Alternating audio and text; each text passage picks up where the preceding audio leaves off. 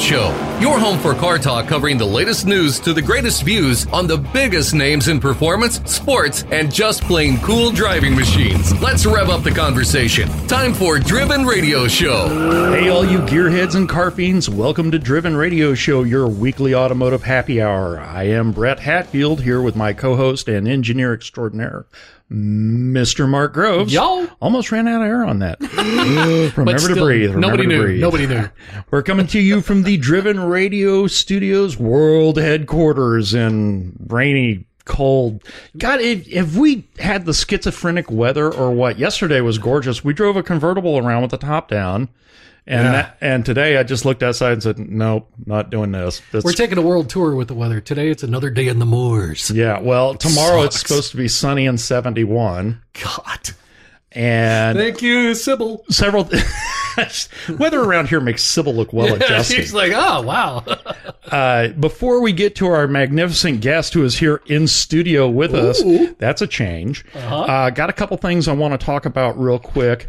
First of which is our long-lost brother from another mother, our former co-host, Mr. Corey Pratt, has started a podcast of his own. That is awesome! It's called Craving Cars Live. Oh, nice. Corey doesn't know that I was going to mention this today, but I am. Figured we'd give him a shameless plug and try to get as many people listening to Corey as you can. He's going to record Thursday evenings at 7 o'clock, and the recording, it will be available afterward also on YouTube. Make sure you check that out. Go check Craving Cars on YouTube and give his podcast a listen. Craving Cars Live. And we wish him all the best of luck. Absolutely. Now, last night late, by the time everybody hears this, it'll have been out for a few days.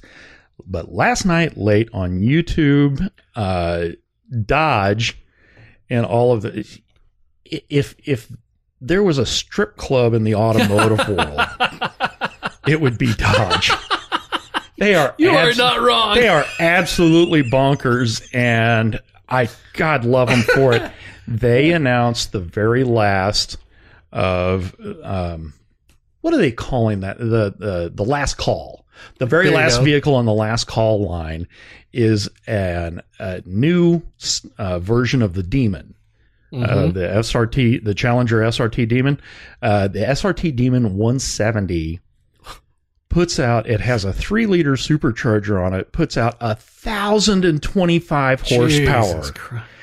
Goes 0 to 60 in 1.66 seconds. Oh, that is so launches stupid. from the line at 2 Gs. 2 Gs of force.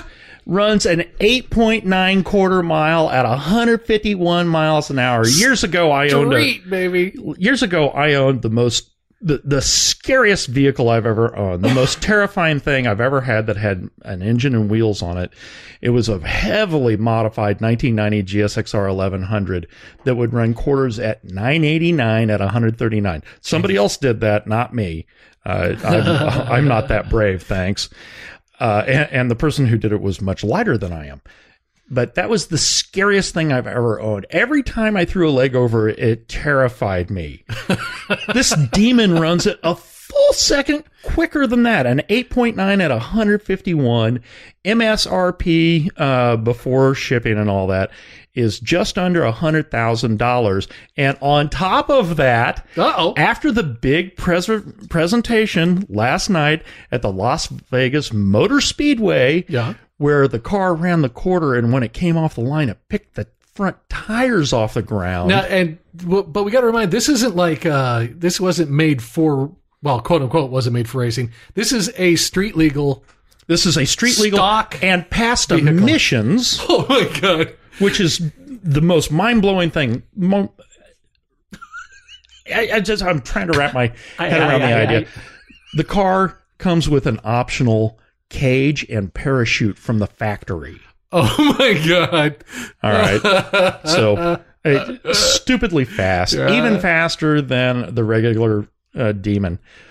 But Rhonda came and showed me about a half an hour ago a blurb on Instagram that said, after the presentation, the car got stolen, and it was seen driving down Las Vegas Boulevard. Oh, my God. Oh, my God. Of course it was. It was seen driving down the strip. Holy crap! Of course, Dodge being Dodge, they did the presentation in Las Vegas because everything there, strippers, hookers, blow, and everything else that you would assist. Anyway, those are going to be out soon. Sticker is just under $100,000, but not one of those things will sell for sticker. Not never. The ones that, a lot of the dealers will probably get them in and take them straight to Barrett Jackson or Meekum or whatever. Well, they'll bring easily double that. I doubt any one of these ever gets driven. They're going to wind up in private collections and no one will ever see They'll all have 300 miles on them, and that's between getting from the dealership to the gavel. And now that we've opened that for a topic, let's welcome our fantabulous guest. It's Mr. Elliott Alvis of YouTube fame. His YouTube channel is of the same name, Elliott Alvis. Elliott, like so many of us, got his love of cars from his father. Amongst his earliest memories are riding in the rumble seat of a Ford Model A, being delivered and picked up from school in his dad's Corvette, and competing in the great race, a cross-country race, in his dad's 1954 Corvette. 1954, second year they were produced. Elliott's first car was a 92 Corvette. God, this is why Elliott and I need to hang out a lot. From there, the die was cast. He spent every minute he could engaged in automotive pursuits, and a couple of years ago, Elliott began posting videos on YouTube in earnest. He'd had a channel for a long time, but he really started cranking out the content, and he has since amassed over 50,000 followers and more than 4.6 million views. Nice. That's a lot of people watching you. Elliott, welcome to Driven Radio. Happy to be here, guys. Excited to be here. Really dying to hear your comments on the Dodge SRT Demon 170 and that subsequently being stolen and driven around. Well, it's funny because I didn't mention this one to you, but I had a 2016 Hellcat, which now, I mean, in today's world is the air quotes regular Hellcat. I mean, I'm sub 300 horsepower from this monster. Oh, wow. Yeah, but a regular Hellcat was not 707. Yeah. And mine was a stick shift. The thing was an absolute handful. How long did the clutch last? Well, I only had it 12,000 miles, but it was still fine. Luckily it wasn't my first stick shift car, I suppose. Hats off to you. That's now the tires did not last that long. No, I wouldn't think. But no, first of all, I am beyond impressed with Dodge to be able to have the cojones to make this car in the first place. Yeah, you would think there would be some class action lawsuits someplace, except they've got to be skirting it with the limited numbers. I don't know what the deal is, but I just love that they're making it. It's what attracted me to the original Hellcat. I thought, well, it's never going to get any better than this, and here we are, 350 more horsepower later, and it does wheelies. It's an insane product. I stayed up and watched that thing last night, that presentation. Yeah. There's daylight under the tires. Oh, yeah. The original Demon presentation, they had to get this camera angle, and they're like, look, and it had skinnies.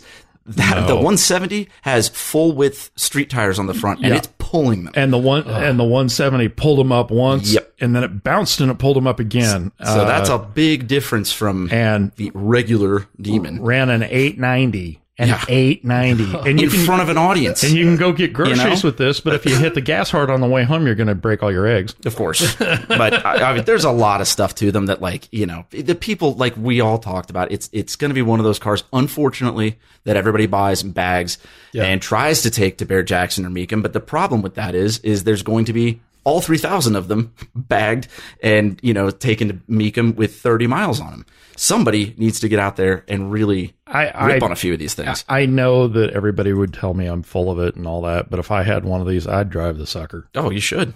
There's no reason not to. And we'll get into all of the Corvette stuff a little later, but I've got cars that most people would say, oh no, keep it in the garage. No, exactly. Drive it. It's meant to be driven. Yep. That's what it was built for. Well, that's on a Facebook Marketplace. I saw just recently there was some. It was a Chevy pickup truck. Had Kragers on it. I wish. That's the only reason you looked. Then I would have been on it. Oh, my goodness. But it had I think it was 80 miles on it. And it was like a 94 and one of the black, really kind of souped up ones. Was it the 454? Just covered in dust. The 454 SS. Yep. And that short thing, bed. with that few miles on it, that long, it's going to be garbage. Every rubber component is toast on it. Well, it's like when we've talked about these. It's going to be rotted out and dried out. It's like when we've talked about the 0-mile GNXs that are out there and people are selling. Before you could go drive it, you're going to have to replace every seal, every gasket, every rubber hose, every part in the whole thing that's, ill-affected when left to sit. Trust me, even in the car enthusiast world, it doesn't even really matter what the car is. There's so many people that are car guys that love to have these garage ornaments, and I take it out on special occasions.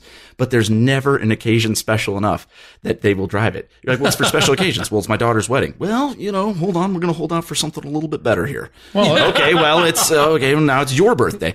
Well, second coming to Christ, but does he have a driver's license? Everything turns into, it's the humidity is a little, not there today. And then the special occasion never comes, and the car rots away, even if it is stored properly, and it's just a shame. Yeah. See, agreed. And Mark, you've known me long enough, and you've ridden in enough stuff.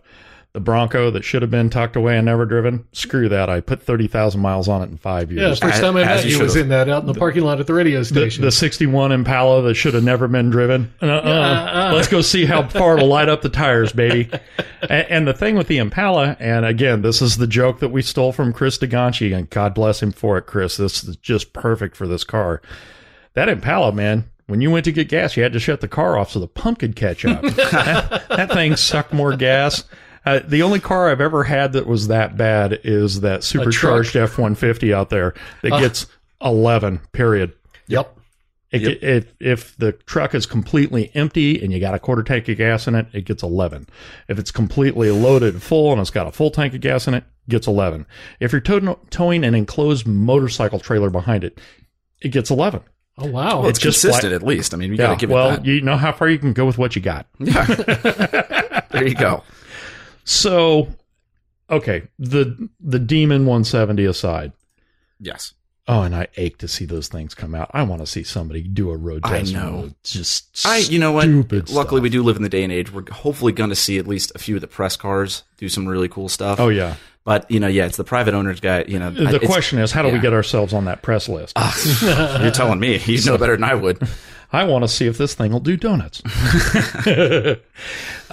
Tell us about competing in the great race before you were old enough to drive. My 60 Corvette, and your dad's got one too. I would describe the thing as crude, and I think that's being rather generous. But it's a damn sight more civilized than the 54 was. It at least has roll-up windows. What's it like crossing the country in the second-year Corvette? Well, it's hard to even know where to begin here, but the concept, the great race in general, just to give an overview, it is a classic car, vintage car rally that is cross-country, but it's not in the traditional sense of, well, not traditional, but people use the term rally a lot now for cruise.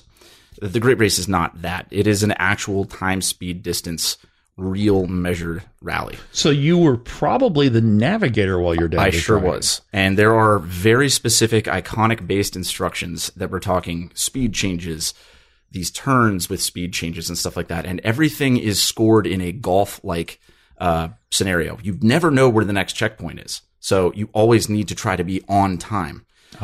So it is an active thing. Yes, you are going across the country, and yes, you're in all these cool cars, but you are so focused on what you're doing that some of it kind of, whizzes by. Yeah, but it's a very intense thing. You don't get to take in all the scenery. And exactly. And back in the thing, it was a really big deal back at the end of, there was, ownership has changed hands a few times, but the grand prize back when I was doing it was $250,000. Holy crow.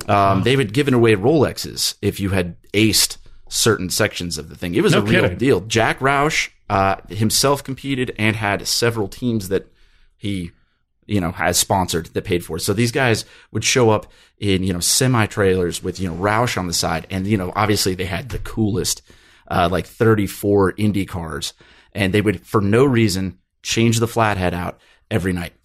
Wow. It was fine, but you got a few spares, swap it. And, it was insane. The level of competition, it was crazy to have people like me and my dad doing it with no support crew in a 1954 Corvette, right alongside, Jack Roush himself and all these other guys competing with these massive teams. But anyway, back to what it's like to drive across the country in a 54 Corvette. Well, in one word, I guess, incredible. I would imagine. 54 was the first full production year of the Corvette. So 53, they only made 300. They were all white with the red interior, and they practically were promotional cars. They gave them to people. Yeah, VIPs. Yeah, Hollywood it was stars. let's get the word out. Sports cars weren't really a thing if you think about it, So in 54, it's not like they made that many more of them, but they were a real car. You could get them in 4 different colors. You could actually go and buy one as a regular guy.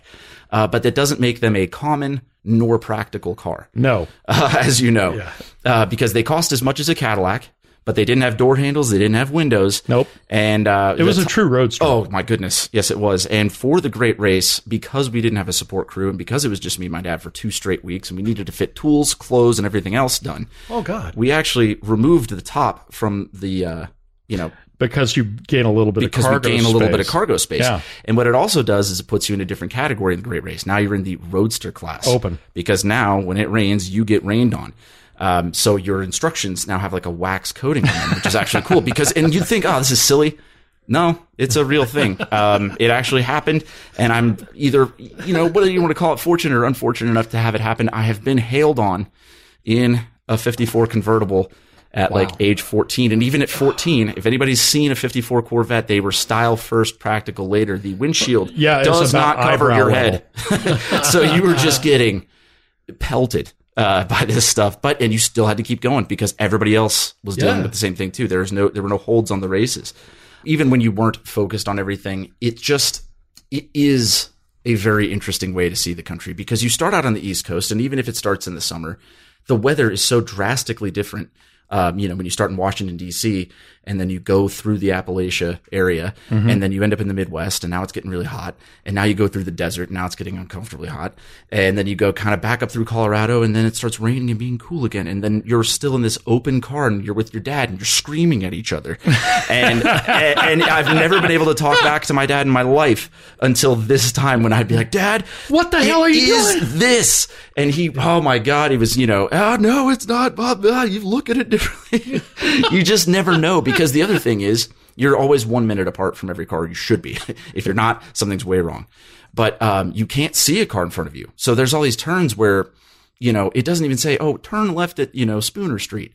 It's turn left 3 streets after the curve to the right sign. Oh, wow. And you better hope that you're counting. You find it, and it's late in the day. It's hot. It's there's so much going on all the time, even as a navigator, that you're just like constantly almost on the edge of your seat. And then meanwhile, my dad, they give you, you have to block out the original Speedo and block out the odometer because they don't want you to be able to unfairly calculate any distances between different things, even though, a 54 Corvette odometer is not going to be pinpoint. But he's got to watch, a very specific rally speedometer, and he's got to keep it at whatever the set speed is. Exactly. And you can imagine the pressure of keeping a car exactly at that speed. Yeah, I've seen Corvette speedometers dance a little. Yeah. Well, luckily, as I said, this one's a little bit more accurate, but then you factor in this other part, like I said, with this whole speed change thing. This is where it gets, all right, this is where you go, all right, this is not fun anymore. But there's certain things, let's say one of the instructions is, you've been going 35 for X amount of time. At the stop sign, you stop. And your next speed is now 25 if you're going 35. So now you need to calculate how much time you just gained decelerating from 35 miles an hour down to a stop, and then calculate how much time it takes you to accelerate to 25. Wow. And then either cancel that out, or if you were going faster on the next time, now you need to make up time. Now you need to go 10% faster for X amount of time in order to be perfectly on time.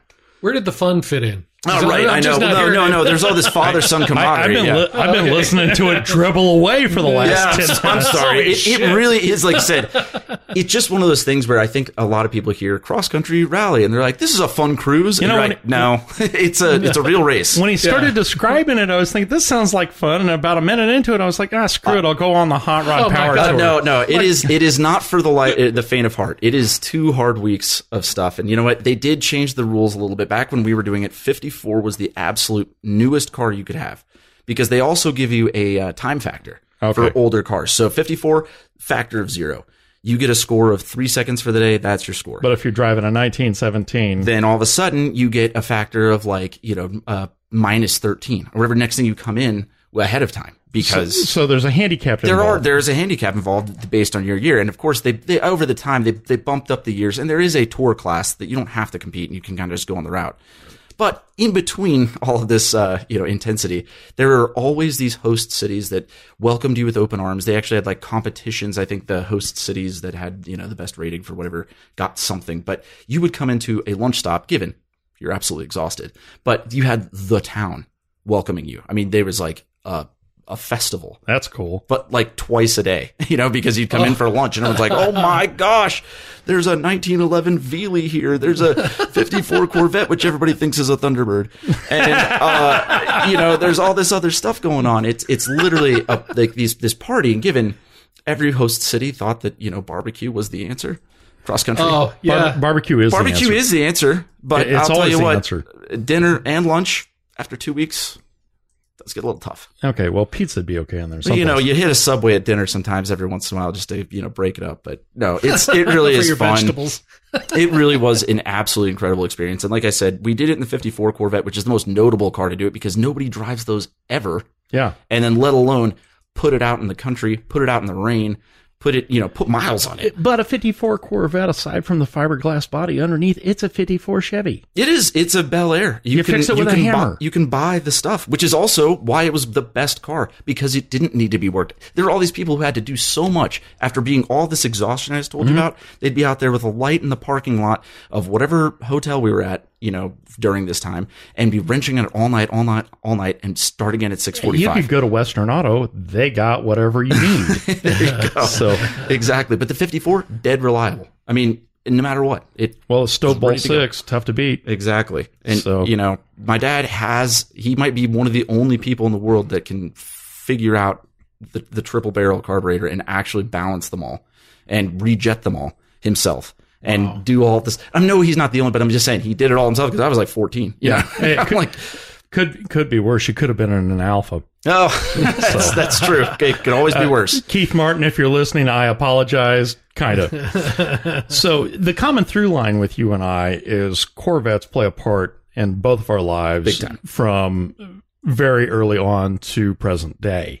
Your first car, God, I can't believe your first car. Your first car was a really mint 1992 Corvette. Right. How did you get that? Because my first car was a crap box. My second car was a crap box.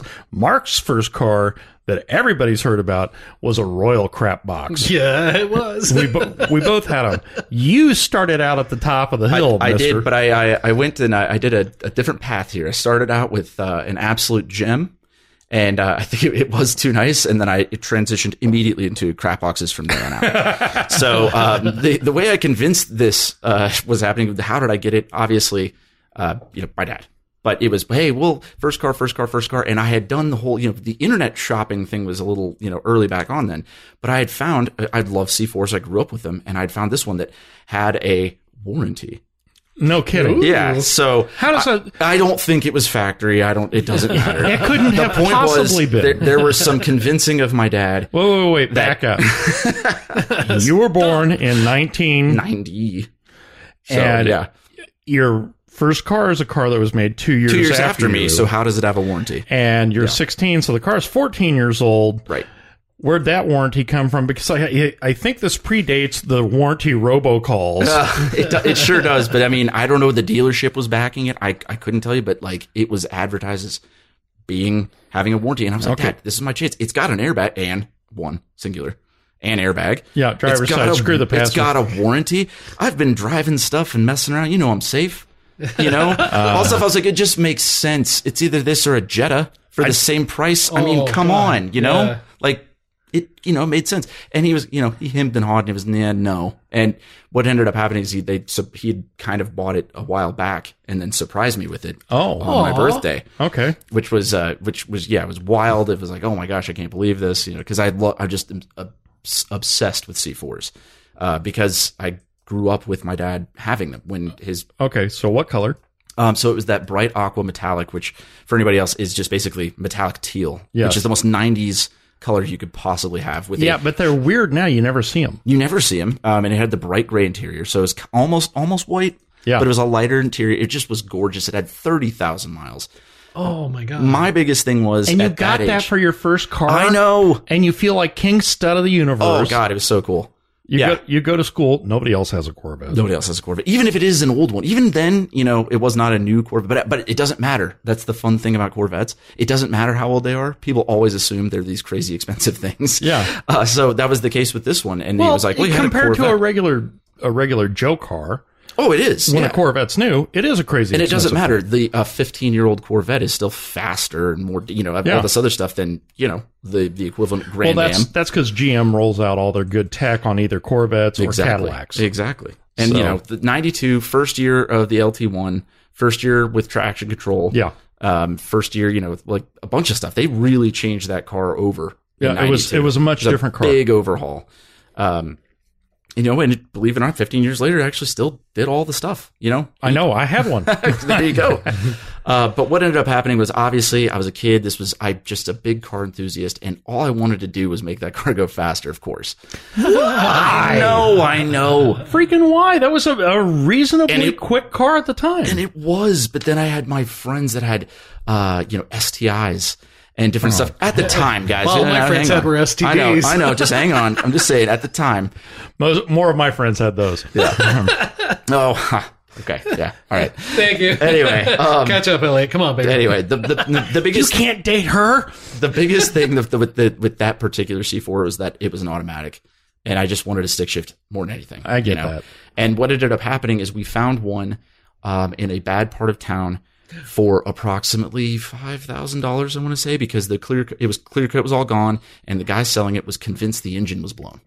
Oh, because when you he started hadn't it changed up, oil in it ever. oh yeah, this thing had been rode hard, put away wet. I mean, a million times before it got to 2006 or whatever. By the time I found it, and the guy thought the engine was blown, so he just sold it. My dad was like, "The engine's not blown. The exhaust baffles are bad." Like he whispered that to me, and I'm like, "Okay, is that good? Can we get it?" So what is that? Yeah, and It's a muffler. yeah, and I'm like, neat. And so we got it. And next thing you know, I basically gave my dad the car he gave me, the pristine 92 thing, which is much more his style. Sure. And now I had a ratty 92 Corvette, but a 6-speed manual, which is very hard to find in a C4. Yeah, it is.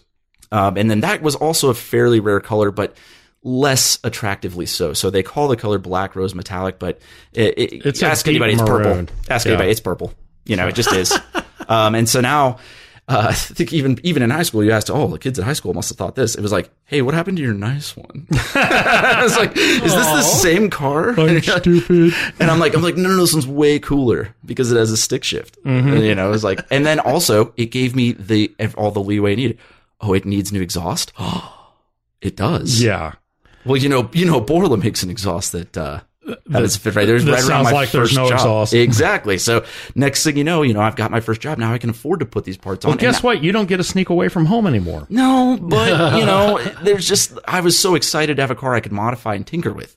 Yeah. Because, there is a lot to be said about that, whether you have a crappy car or not. As car guys, we want to mess with them. And, I had a museum piece, and that's not necessarily what you want at 16. Yeah. Even if looking back now, I wish I had that car so much because I'm such a C4 nerd that I might be one of those guys with the special occasion that's never good enough to drive that car. But it was such a special car. I've seen a bunch of these, by the way, on what is this, carsforsale.com. The one with 4,000 miles on it's a bit pricey. Yeah. But that one's at $74,000. Oh my, is it a ZR1? Gotta be. Let's see. 1990. Yep. ZR1 two-door hatchback. They're the only 4th gen Corvettes that are bringing that money. And right I don't now. even like 90s because they made the most of, I guess I'm a snob about that. They made the most of them. They still have like the old front and the new rear. But 4th gen CR1s Yeah. and Grand Sports. Yep. They're the only ones that are bringing money like that. That's it. Well, so many of them are around 35,000 miles when you're talking 12 to 17K. Yeah. And So that's that's not that they're bad. extremely affordable for what you would pay for a fairly okay 10-year-old used car. You can go find a low mile 4th gen Corvette. Now, granted, there are downsides. Getting in and out of them is a lot like getting in and out of a canoe. And I'm not nearly as old as you guys, and I'll tell you this. I grunt getting in and out of my C4. So Hey, there's been more than one time I've been getting out of that 65 and said, "Oh God, it's close to the ground." Yeah. Why? Oh, but at least it has no big door sill like the C4s Oh do. no. Yeah. And it wasn't so much the door sill. It is because they had to make the frame rails strong enough to be able to take the torque and everything. Right. And the conversation we had about Fortune Corvettes convertibles before the show, where there's so much chassis flex and cowl flex, and if you wind up getting a convertible that has a hard top, it makes that car infinitely more rigid. It is stiffer than the coupes in any form. And then you go throw one into a corner, you're like,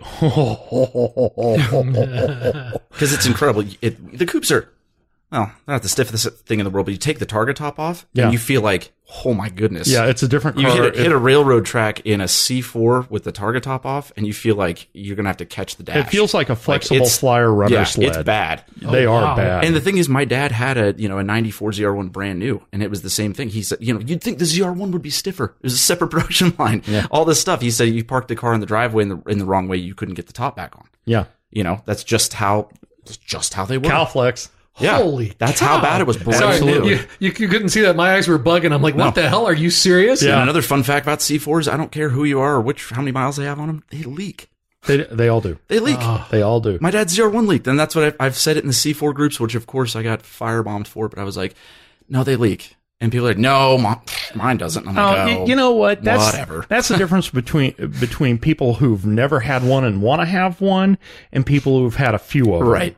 And you and I both have. It's okay. It's one of the features. It's part of the charm. Yeah. Just like I was, your dad introduced you to Corvettes. Does he still have them? He does. He's thinned out his herd quite a bit since I was a kid. So Okay. when I was a kid, we had the coolest of the cool of all of them. Okay. So I grew up. We had the ZR1.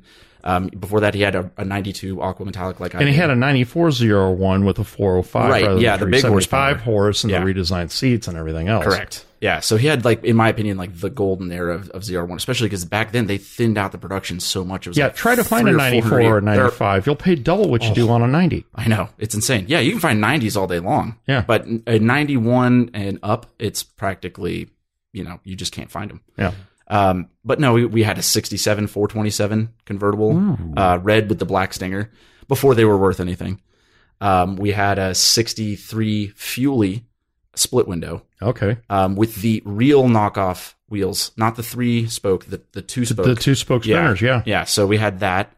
We drove that to Colorado. All the cars that my dad had, none of them were garage queens. They were all very nice, but they were all driven. And all of them we took major road trips. Well, Obviously, that's not what you're supposed to do. Exactly. But as a kid, I went to Colorado, Keystone or whatever, several times in a 63, a 68, and different Corvettes. And folks, this was before the time of iPads to, entertain you as a 6-year-old. Well, you can go fast. That's entertaining. There you go. Exactly. And also the drone of the exhaust is something that comforts me as a kid. Well, something I I found interesting is your dad has a red and white 1960. He sure does. That's a car I'm infinitely and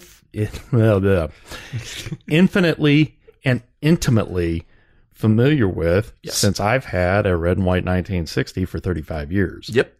And I just every time I see one out someplace, it just makes your heart skip a bit. It does, because you don't really see them anymore. Well, you never really saw them in the first place, I suppose, but you definitely don't see them now. And they're such timeless cars. So it's actually interesting. If you look at the 54, 53, 54, 55, you have to be a real Corvette guy to even really know what those cars are. Yeah. If you ask a normal person, what's an old Corvette look like? They'll say, 57, 50, the second they got the Cobes. If they know, but it's most people that go, hey, that's one of the first Corvettes. And it's that, but that was the body style that clicked with the American public. That's our sports car. It was like they rallied behind that. But the 58, 59, 60 and red and white, that's the poster car. That is. That's I love the them one you more. see in the calendars and the posters and all that stuff. Yeah. And that's the one that always turns my head. Same here. And The second they got the double headlights and everything else, it's just like, that's the car. And the fact that I've had one as long as I have, I can't imagine not owning that car. So really cool. So what's currently in your automotive stable? Oh, it's just a whole eclectic mess of crap now. I know you've got some stuff that you have just for the channel. Right. It's a lot of that. So we'll go back to this later, but that Hellcat that I had, I sold and turned into several much crappier cars. so I had a very nice Hellcat, and it's funny. I was throwing my hat in the ring with the YouTube thing, and I was thought, man, who loves anything more than Hellcats? Turns out, not my audience. Oh, okay. So, I made a couple of throwaway videos to practice getting back on screen with my Prius. You have one black Volvo wagon that will not hold any fluid known to man. That thing's been a mess. So that's actually, believe it or not, you ask my audience, it's the greatest thing I've ever done, is this abandoned Volvo V70R. Now, it is the most special It's one. a V70R. It's a V70R. It has the manual transmission, the Spaceball Volvo manual. Yes! It is very cool. I bought it from... Now, Mark, he hasn't seen one. It has a manual transmission, but rather than having a rubber or a leather shift boot around it, it has this kind of silver plastic covering underneath a housing, and anywhere you move it, it just moves around with it. It's just like a sphere that moves instead of a boot. It's the only thing I've ever seen. But the V70R, it's a turbo 5-cylinder? It's a turbo 5-cylinder, so it's 300 horsepower, all-wheel drive wagon. Station wagon. With a manual. It's a 2005, and so all of this boiled down to, for me, as even a noob at marketing use, who was this for? Well, you can scare the hell out of your kids. You can get around in crappy weather. You can haul a ton of junk. Right. It's the car for the person who could only have one. It is, and it does it. It has more cubic feet of storage than, cargo space than my uncle's Jeep Grand Cherokee. But if you ever see one of these Volvo wagons and you fold down the back seats, and you can get a sheet of 4x8 plywood in the damn thing. They're huge. We put 6 tires in it at some point. I mean, it's incredible. Like I said, we actually did. My uncle did the math, and he has a Jeep, just like an old Jeep Grand Cherokee. Okay, you've got the V70R. Yeah, I've got the V70R. I have a Prius. I know, boo. We could go on that. Prius. I had a Geostorm that I could fit an 8-foot ladder in. So, there you go. Those are fun. I'm down with it. He's got the Prius for when he needs to go to Sierra Club meetings. I've got a manual 98 BMW 528i. Cool. Very cool. It's Oxford green, and it's got the tan interior. It's like the classic, that's really that's layers. Of classic BMW. It's so good. Mine in particular needs, a little bit of love, but it's a good car. You said BMW. Oh yeah, you're right. I have my 92 C4, which is now not a piece of crap since high school. You still have that car? Still have it. Okay. It's the second one, the one that I did that, and that's the one that it's no longer purple. It's no longer purple. It is now Millennium Yellow, which, if you're a C4 enthusiast out there, is not the correct yellow. Big Bird yellow. Yeah, it's the 07 and up yellow, but it just looked better. The 95 yellow was kind of buttery. Whatever. The best Corvette yellow, my personal opinion. Yeah. 76, 77, 78. It's very good. Late third gen. Yeah, that's a good yellow. I've had a 77. You turn off the light in the garage, car glows. Yes, I have no doubt. All right. BMW V70R, Prius, Corvette. Man. Come on. No. Hold on. There's more. I just got rid of Mercedes 300 TD wagon 83 diesel. I love those. It was good, actually. And I drove that. I bought that from Tyler Hoover, but I drove it back from Ed Bollion's house. Oh, is that cream colored? It was the one from Car Trek 5. Okay, that he let drive itself backwards down the track. But believe it or not, I swear to God, in real life, you couldn't find the damage. I watched the footage. He sent it to me before I bought the car. And I was like, dude, I don't know. And then, you say, it's like if there's no doubt about in my mind that those cars are tanks, it's that. The thing hit a guardrail. It is the stereotypical waspy BMW wagon. It did nothing to that car. And then I drove it with practically no maintenance from Ed Bollion's house in Atlanta all the way to Wichita, Kansas. Driving out of Atlanta, having recently done so on the way down to Amelia, because we took the Cayenne down there, we spent 3 hours in Atlanta traffic. Yeah, so here's the fun fact about that is Tyler said, hey, sometimes you need to recharge the AC. Oh, no. And so I was like, all right, no problem. I'll get some AC Pro or whatever from O'Reilly's and top it off. it didn't hold a charge for 15 minutes. And I had gone in early. And so I actually have the story about this. My dad wanted to make the trip back with me, it kind of like the Great Race, but just no time limit or whatever. And I then had to go from Ed's house to the airport, which is about an hour even without traffic. And I just had to sit in August heat, go to get my dad. And then I was like, Dad, you're not going to like this, but there's no AC and there's so much traffic right There's now. a reason they call it Hot Atlanta. Yeah. And we had to do the sit in the traffic both directions in the same day. And boy, was I lightheaded. Let's just say that. All right, so you just liquidated the wagon. Yeah, I liquidated that. I'm trying to think. I just moved these cars around. He's got so much stuff he can't remember what he's got. Yeah, that's a terrible problem. Well, no, but they're all, like I said, the CarTrack Maserati. I have a 2000. You still it's like have my that. favorite car. The white one with all the decals. Yeah, on it. yeah. Okay. So it's like a Trofeo tribute, I guess you could call it. But I bought that from the second season of CarTrack from Tavares. And that was just, a heck of a deal. Wow, you're kind of a glutton for punishment. Yeah, and that car was that. I'm surprised you didn't wind up with Tavares' Z06. No, well, I drove that a few times too. that thing was all right, but that was a little loose even for the mileage reported on that thing. Okay. It was, well, it was okay. They did put it through CarTrack and all that. They did, and like I said, so was this poor Maserati. It was in bad shape. The interior just wasn't even there. None of the cars that you watch go through that look like they really come out shining. No, they're pretty rough on cars on CarTrack. Well, but, you'll give it to them. There hasn't been one that really hasn't made it. No, but Freddie did take the doors off a 308. He sure did. And I had the opportunity to work on both CarTrack 9 and 10 as a PA with them this last time, so I got to see it firsthand. And all right, so yowzers. What is the primary content on your channel for the uninitiated? Clearly, we all know what podcast stuff. we're here. It's very automotive. I do try to do a lot with my own, quote unquote fleet. Yeah. But there is an okay mixture of both adventure. There's a handful of new car reviews, but I'll do content at Monterey Car Week, wherever I'm traveling with. If I go to, when I go to visit Ed, we do stuff with him. It's like I'll show what I'm doing. I don't keep it exclusive to, if it's not my Volvo, I can't film it.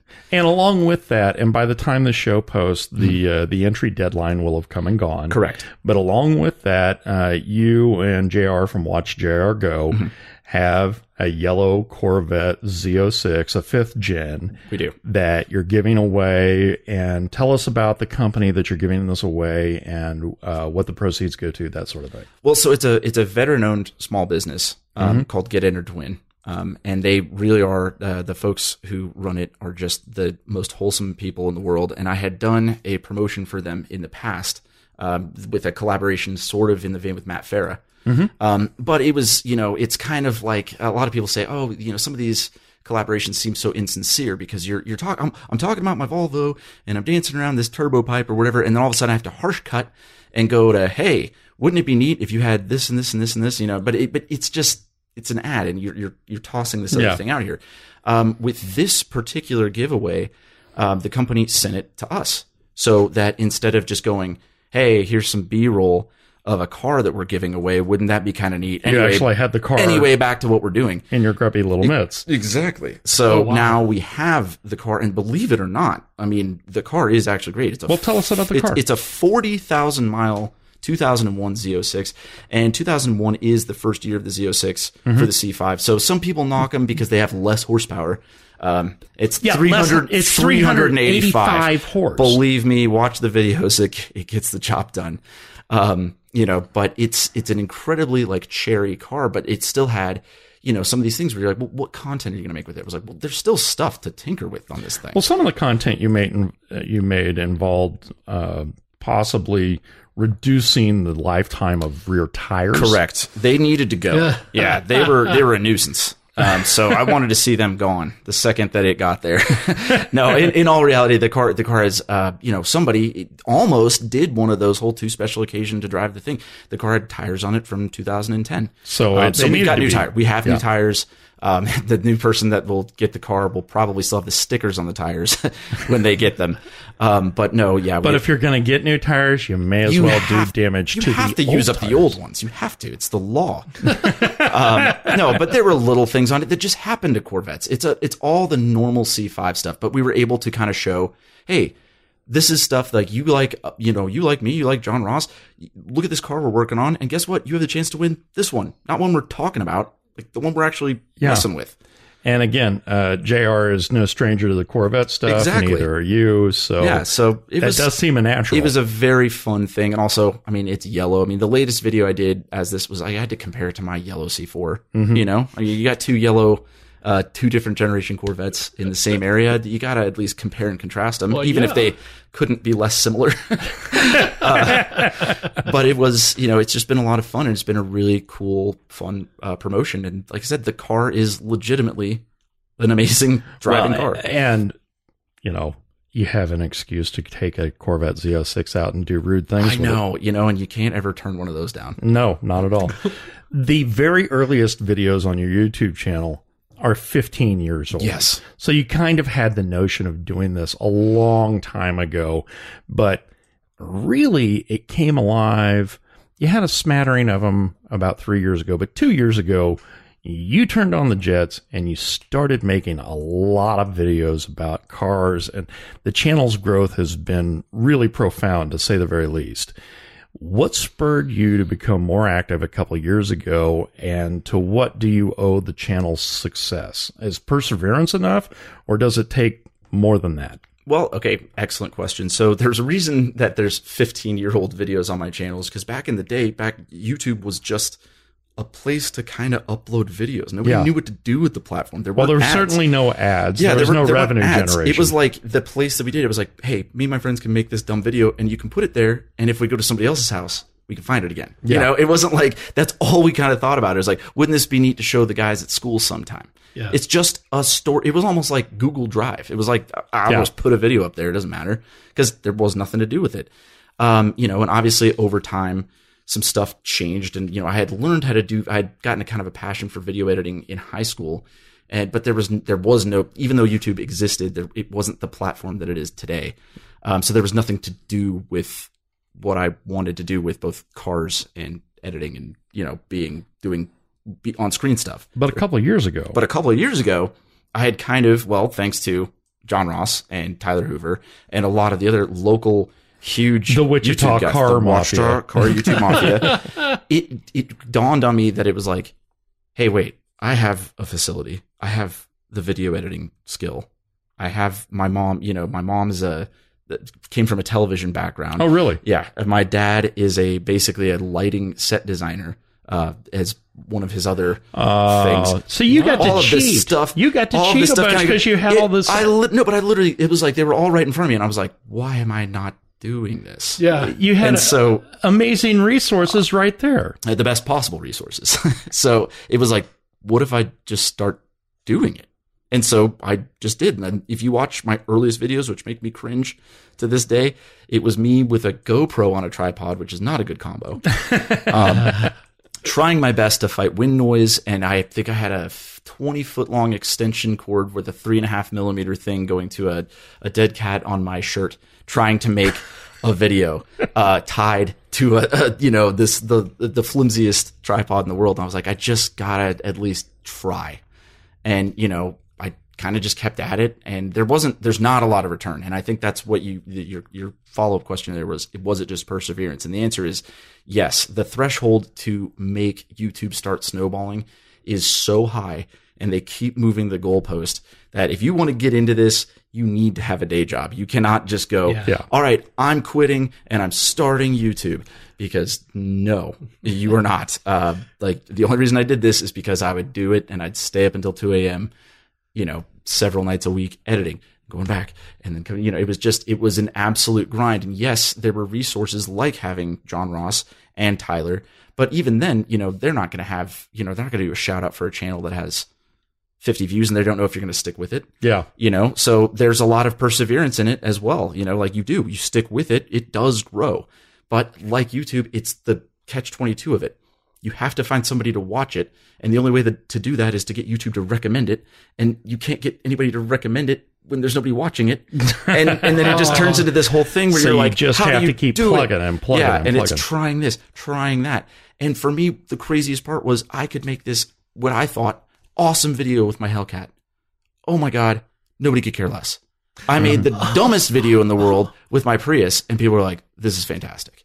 And I was like, guys, this was not the real one. Yeah. No, and then I'd go back, I'd go, well, how about the Hellcat? And I was like, no, not really. And you go back to the Prius, and I was like, okay. It's kind of like, I'll pick on Tyler for a minute. And Tyler, if you're listening, first of all, we love you, and I don't get to see you enough. It's usually just auctions here in Kansas City, or occasionally I run into them in Monterey or Scottsdale.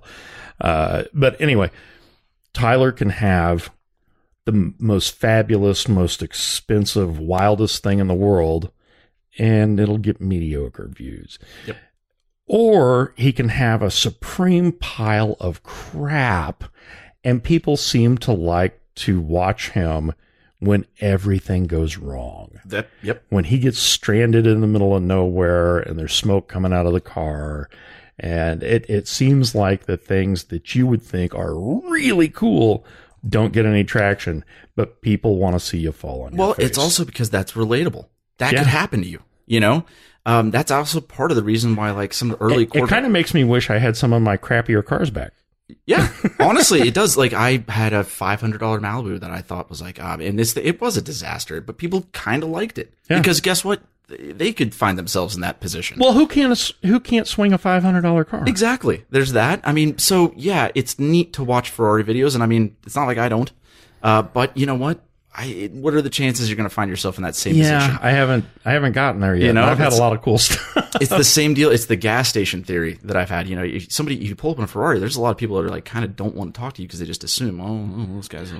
You pull up in a Mustang, hey, a guy could have one of those. So I'll tell you a little bit about it. An old Corvette or an old Impala or something like that. Everybody and their mother will talk to you. Well, they had one just like it. But if you pull up in a brand new Mercedes, it's a no thing. Nobody wants to say anything to you. Shockingly, I had a guy in a nearly new 458 prove the theory. Because, he's there. I'm in one of the Corvettes. I'm talking to him, and he turns to me, and I didn't know his name. I didn't know what he did for a living, any of that stuff. I was just talking to him about his car. He turns to me, he says, I don't care about anybody else's car. I just like mine. Oh, my goodness. Okay. You said that out loud? He said it out loud. Man. Wow. And I was standing there for a second thinking, did you think about that before it came out of your mouth, or you just let her rip? Nope. Yep. Aren't you just special? Yeah, Princess. Well, good for you. One thing you are notorious for those who know you, is sneaking into collector car auctions when you're not really supposed to be there, or you don't have a pass. And you ducked into an RM Sotheby's sale, and doing so wound up landing you a job with Worldwide Auctioneers. You want to talk about that? Yeah, that's a kind of a wild chain of events that happened there. So, it was Car Week, and, we were doing the thing, Monterey Car Week. I was with a buddy, and we'd been Laguna all day, naturally, and I had limited sunscreen. So I was just red as a lobster. You didn't have anything protective on. No, you didn't stand under any of the awnings. No, you got to look at the cars and run around and go to the hill and, whatever. But so you're crispy. We're crispy. But we go, it's the day is winding down. We go to R&M, and there's a viewing area outside that even if you don't have tickets, you can see some of the big hitters. Yeah. They'll put them outside. But there are the cool things inside. We wanted to get in, but there's security everywhere. And it was like, we were kind of just getting near it, and security kept telling us no. And it became this like quest to be like, challenge to see if you could get in. And so like we talked about earlier, actually, I was like, well, I could probably get a media pass, even if it's late in the day. I kind of explained myself. They did. They gave me a wristband, tried to go into the same door that they kicked us out of. And I showed them, I was like, I just got the thing. And he's like, well, it's no good anymore. It was almost like a mafia thing. What do you mean? Crazy. It was like, well, there's no good I just here. got it. It's fresh. Yeah. I was like, oh my gosh. Okay. Well, now it's on. So now we're looking around and we went inside the hotel. I have a mental image of Elliott sneaking under a tent flap. No, so we went in. We were like, "Oh, we'll go to the hotel. They can't say no if we go to the bar. We're just getting drink. It just got us a few feet closer, and now we kind of look like a hotel guest. So I have a wristband. Right. I have a cocktail. Right. I belong. Right. It looked less suspicious. And I saw a walkway. It was up like 6 floors up, and I literally did. I counted like 1, 2, 3, 4, 5, 6. I was like, dude, I bet if we go up to that 6th floor, that leads straight across to where we're trying to go. Really? Yeah. And we went up there, and we eventually found it, walked up the walkway, and that was where it was. First of all, there were a couple of times outside on a different outside stairwell that were declined, to say the least. And by the time we figured out this one, it's been a full quest at this point. But I don't know what the combination of things was, but the officer up there seemed to think it was fine if we were already that far. I have a wristband. Had a wristband. I have a cocktail. Exactly. I belong. And so we walked in, and by the time we were in, I was like, all right, now we're in. Okay, so let's just leave it. But I kept filming because I was like, I want to show you the stuff that's in here, the Enzos and, the 288 GTOs. And all the stuff that's on the 2nd floor of that place, carpeted thing. And, we just kind of made this video about like, hey, sneaking in. But then after we did all that, we went back outside to the part where we weren't allowed at earlier. But now you're already in. Once you're in. You're in. You're in. So just don't do anything outlandish, and you're not going to get kicked out. So we just kind of filmed the rest of it. It was like that's wild. And then it was like, oh my gosh, the auction's starting. Let's just attend. Yes. So we did, and we just had sit toward the back, find an empty seat. We just had an evening, and it was fantastic. And I got a random email some weeks later from a guy, and I'm not kidding. It didn't have like letterhead or like any sort of signature on the bottom of it. It was just like a text email about it was from a guy from Worldwide, and he said, basically, I've seen your video at the auctions, touring them, even though you weren't supposed to be there, yada, yada. He's like, what would you like to do something about, like, out at one of our auctions? What? Sure. And I was like, sure. I kind of wondered what the deal was. I was like, do you just want me to come there and do that minus sneaking in? And he's basically like, yeah. And we'll let you in. That's what I was like. I was like, well, I mean, that sounds like half of the job is, already done. Great. But then it turned out he was like, well, one of our on-air broadcaster guys like canceled on us. He's like, how do you feel about doing live commentary? And I was just kind of like, well, I've never done it before, but I'll give it a whirl. And he was just like, great, you're in. And I'm like, oh my gosh. Okay. No more training than that. Yeah, no more guidelines or parameters. No, once we got there was a little bit more training and chatter. It wasn't just hop on air, but that's more than I got as an auction analyst. Yeah. So it turned into that. I couldn't tell you how nervous I was doing all this because I'm like, oh my, I'm so out of place. It was imposter syndrome. Like, oh my God, you know, a million degrees. I'm like, you guys, I just made like a dumb video sneaking into R&M. I'm so, like, I promise it'll be okay. But they were like, you are the only person under 45 who knows anything about pre-war cars. You're fine. Oh wow. And I'm like, okay. That's See, fair. all that car crap got you something. Yeah, I was like, well, that's fair. I do know at least something about pre-war cars, and it was like, okay, well, we'll give it a whirl. And all right, now's the question everybody waits for, and then after this, we're really going to get at you. What is the dumbest thing you've ever done in a car? That's man. I'm trying to think all of the things I instantly go to. And while you're thinking of this. My dad listens to this show, so that's the reason I never have any of my old friends on and have them ask me this question, because I don't want my old man finding out what an idiot I was. Okay. Man, that's what I'm saying. I'm like, oh my gosh. Aside from just the outlandish speeds that we've done on these, miles long straight Kansas roads. That's perfectly legitimate. It is, but it's not. I don't think it's the dumbest thing I've ever done in a car. I had the state. Oh my God! I got so many tickets when I was a kid. When I was in high school, the state of Kansas tried to take my license away before I got out of high school. That's impressive. Not really. Well, I mean, looking back, I think it's fairly impressive. Well, I knew the system for getting an attorney and getting yourself out of tickets really early. I also knew that as long as I was on my dad's insurance, I kind of had to tell him because he would find out eventually. Find out anyway. Yeah. So much so that's how I wound up with that 60 Corvette.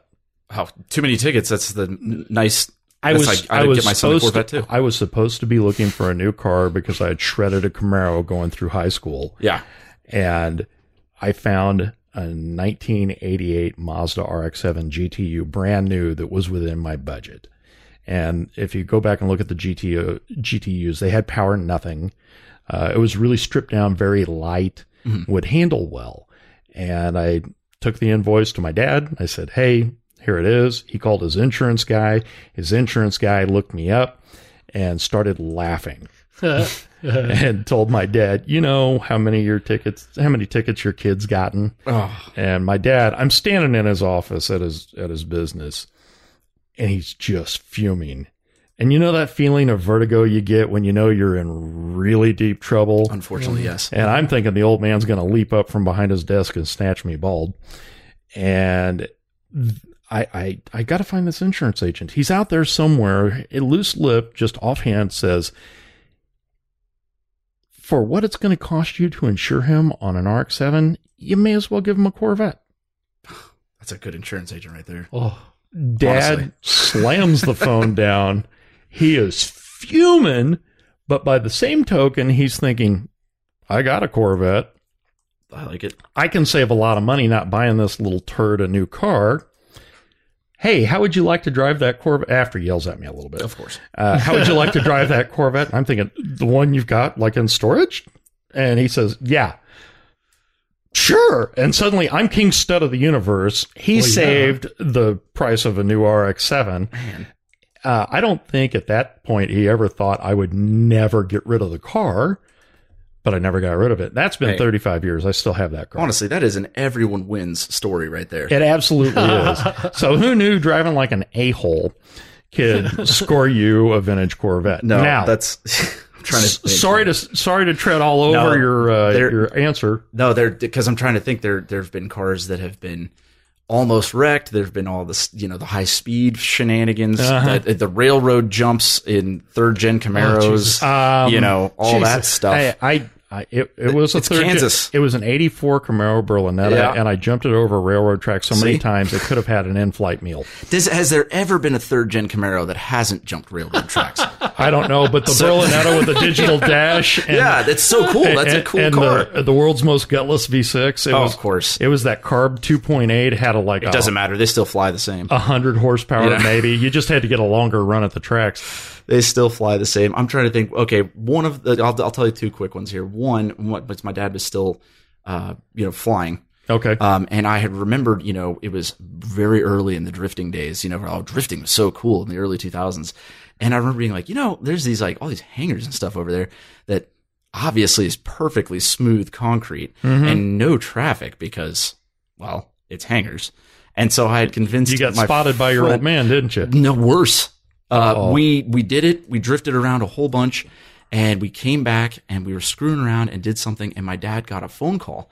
He was like, hey, do you know anything about this? They thought for some reason, even though we were in my friend's STI, they thought that because they saw my dad's car near there, they thought my dad was drifting around in his Yukon. And then I even told them, I was like, Dad, that's obviously silly. That thing would flip. Like, we were not drifting in the Yukon. And he's like, you weren't drifting anything else? I was like, of course not. And then he walked outside, he saw a silver SUV. He was like, no, that's what they said. He's like, I was like, oh crap, dang it. No, so he got in trouble. He had to apologize to all these, different people. And I find out it's actually probably super illegal to be even near a taxiway. Flying around like that. We were 16. The FAA might want to have a word. We couldn't have been dumber. I don't know what the statute is on that, so I'm fine. I'm not worried about it. But the worst, as far as ticket stories go, is actually my first ticket ever. It was in that nice C4. And I mean, I had the top off. It was summer, and I worked at a computer store, but I was stopping where my dad worked before going to my work. And I think I had a computer in the passenger seat. I had the top off. And I mean, I just was living my best life. I think I was going 70. Music was on, everything was great. Sure. And I didn't notice a thing. I turned onto the street, I pull into the parking lot, and that's when I see the lights. Oh, no. And I see, and I stop just immediately because it's my first time I've been pulled over ever, very early 16. And what I didn't know is I stopped in view of the window where a meeting was currently taking place. at my dad's Oh, company. No! So then I'm sitting there, but my dad's back is to it.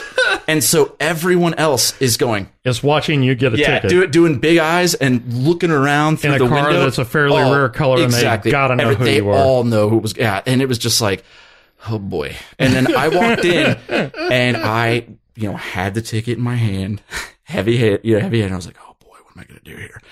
And I walked in, and two people before I even got there were like, hey, we saw. And I'm like, oh boy. And I had to go tell my dad, and he was like, all right, well, how fast was it? And I was like, well, the speed limit's 40. And he's like, I know. And I was like, it's 70. Oh, and he was like, 70? I was like, what?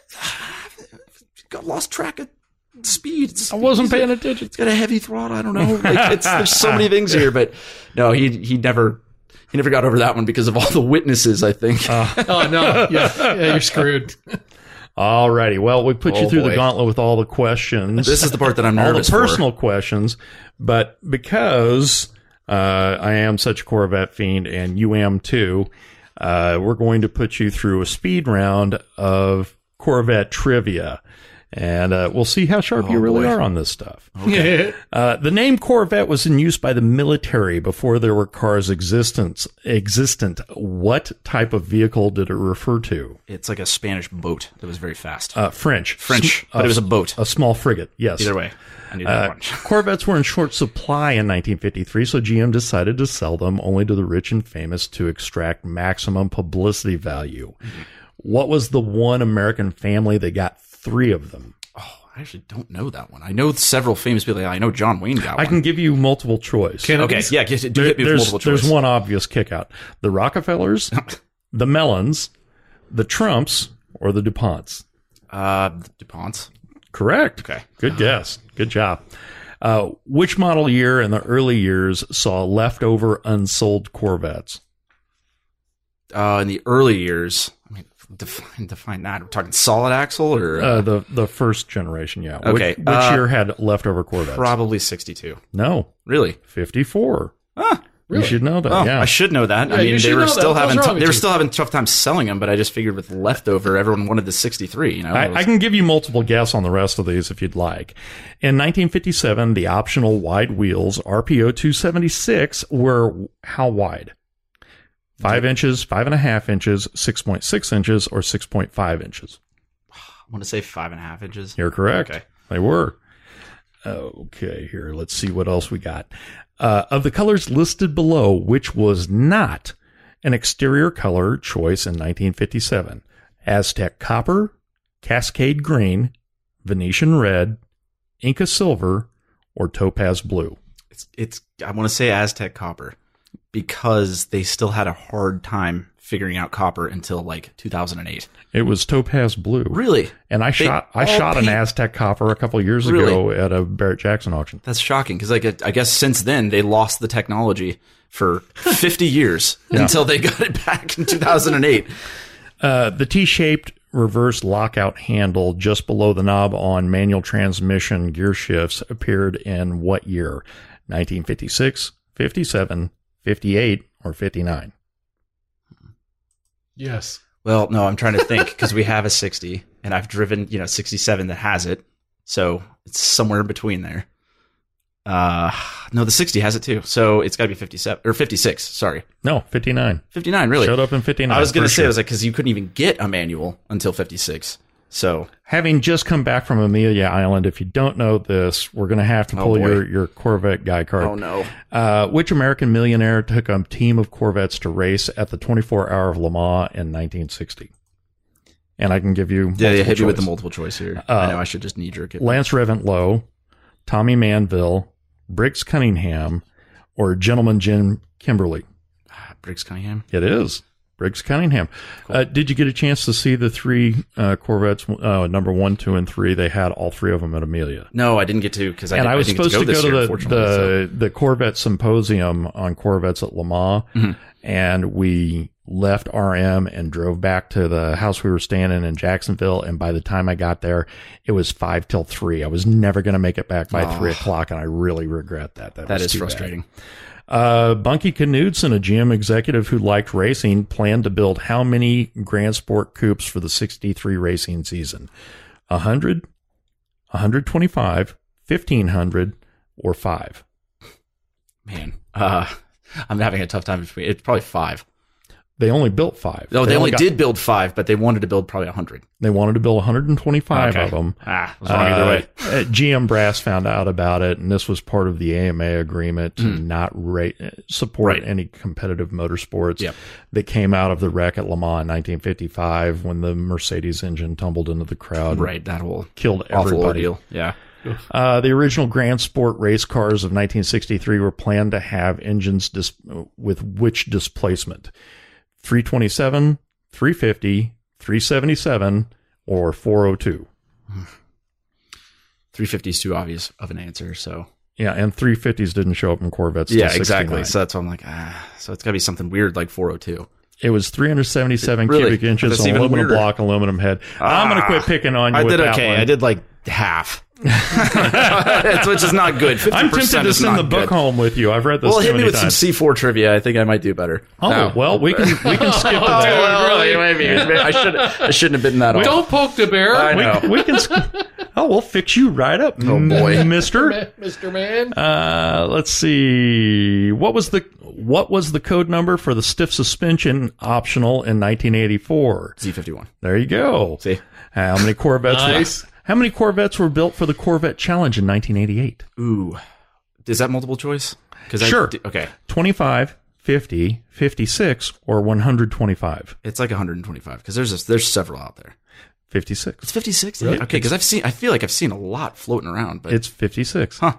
The L98 came along in what period of the 1980s? When was that? 1985. There you go.